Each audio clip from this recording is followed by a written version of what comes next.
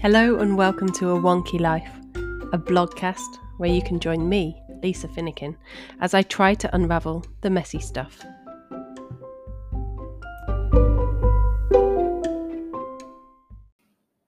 Going with my gut. How often do you do something because you think it's the right thing to do, rather than it being something you truly and honestly want to do?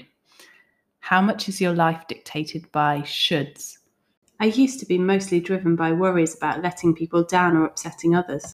That's just how I'd learnt to make my decisions. Ironically, I don't think my way was actually fit for purpose.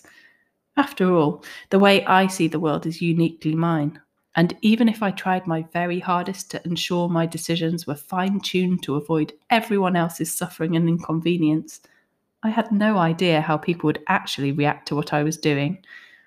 I was acting in a way I thought they would think was acceptable. Written down, that sounds bonkers. Navigating decision-making is so tricky when we try to second-guess everything and try to make others happy. It doesn't work. We need a different way. What I've discovered is that when I start to listen to my knowing, that quiet voice of inner truth, I get to hear what I really want. I have found starting to trust myself has given me real contentment. It feels luxurious to tune out the noise and the inner chatter and listen to my real wants and needs. I've spent most of my life almost oblivious to this voice of guiding truth. I guess at times it has been listened to, but I didn't classify it as a different voice to the rest of the nattering going on in my head. Thinking back, I suppose the moments when I have heard her are the ones that have been accompanied with a feeling of surety. They will have been times I've felt quite definite about something, even if those around me might have had opposing opinions, and yet I just knew something was the right thing to do. I think I would have called it instinct or a gut feeling then. I wonder how many of us growing up have learnt to outsource our opinions and trust external authorities rather than going with what we know. From now on, I'm going with my gut. It's a simpler, less exhausting way to live. Choosing what you want and living in that truth is certainly not about being selfish and self-centered, and it's not the easy option either.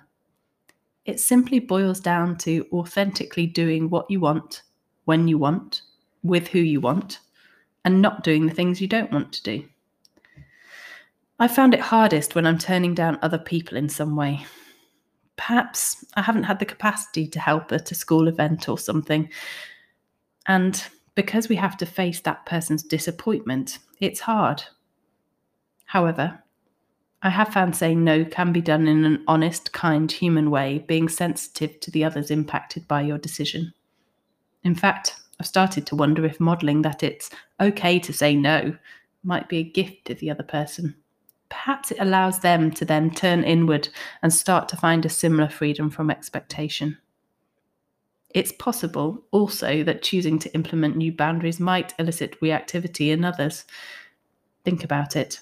We all judge other people for their decisions every day, and I've certainly done my fair share. My brain's worked overtime to criticise the well-boundaries humans in my life who have bravely said no or not taken on more than they want to. The noisy critic in my head has moaned, "It's not fair. Why am I running around running the local toddler group when that woman who doesn't even work is just swanning around not volunteering for anything?" And there's the clue. The thing that's not fair is the thing I wanted.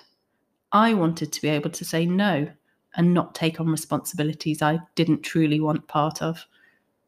My thought has nothing to do with the other lady who is not martyring herself volunteering to help the community.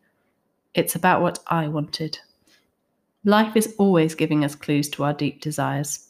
We only have to tune into the right frequency. Then we get to choose curiosity over anger and learning over jealousy. I've found living in a way that is true to myself really liberating, but at times exhausting. Doing what you should do is a strong habit to break because society highly values selflessness, especially in women. Living aligned with my true values means stepping away from my people-pleasing past, and it's uncomfortable. It's about having clear boundaries and being willing to action our decisions, however difficult that feels. Brené Brown put it best.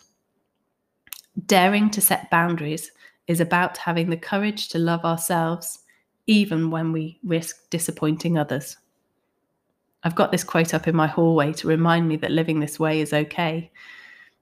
For years, I now realise, whilst trying to please others, I had been repeatedly disappointing myself. I had willfully ignored what I wanted. No wonder I struggled with feeling good about myself. I'd been repeatedly telling myself to shut up and put up.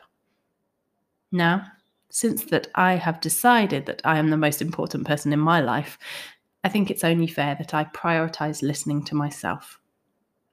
In actual fact, whilst the thought of saying no and turning people down or declining invitations has seemed really scary, in general, no one has really minded all that much. Or if they have, they haven't told me. It's had no impact on the relationships I value.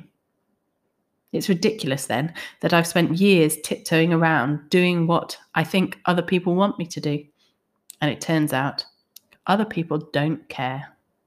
Why would they? They're too busy working out their own stuff. I recognise that I've caused myself huge amounts of suffering by not listening to my inner voice and choosing not to follow my deep desires. Suffering arising from the insult of not listening to myself repeatedly.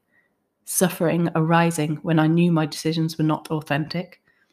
Suffering arising when I had to do the things I didn't want to do. It just seems that way of doing things was never going to bring me joy.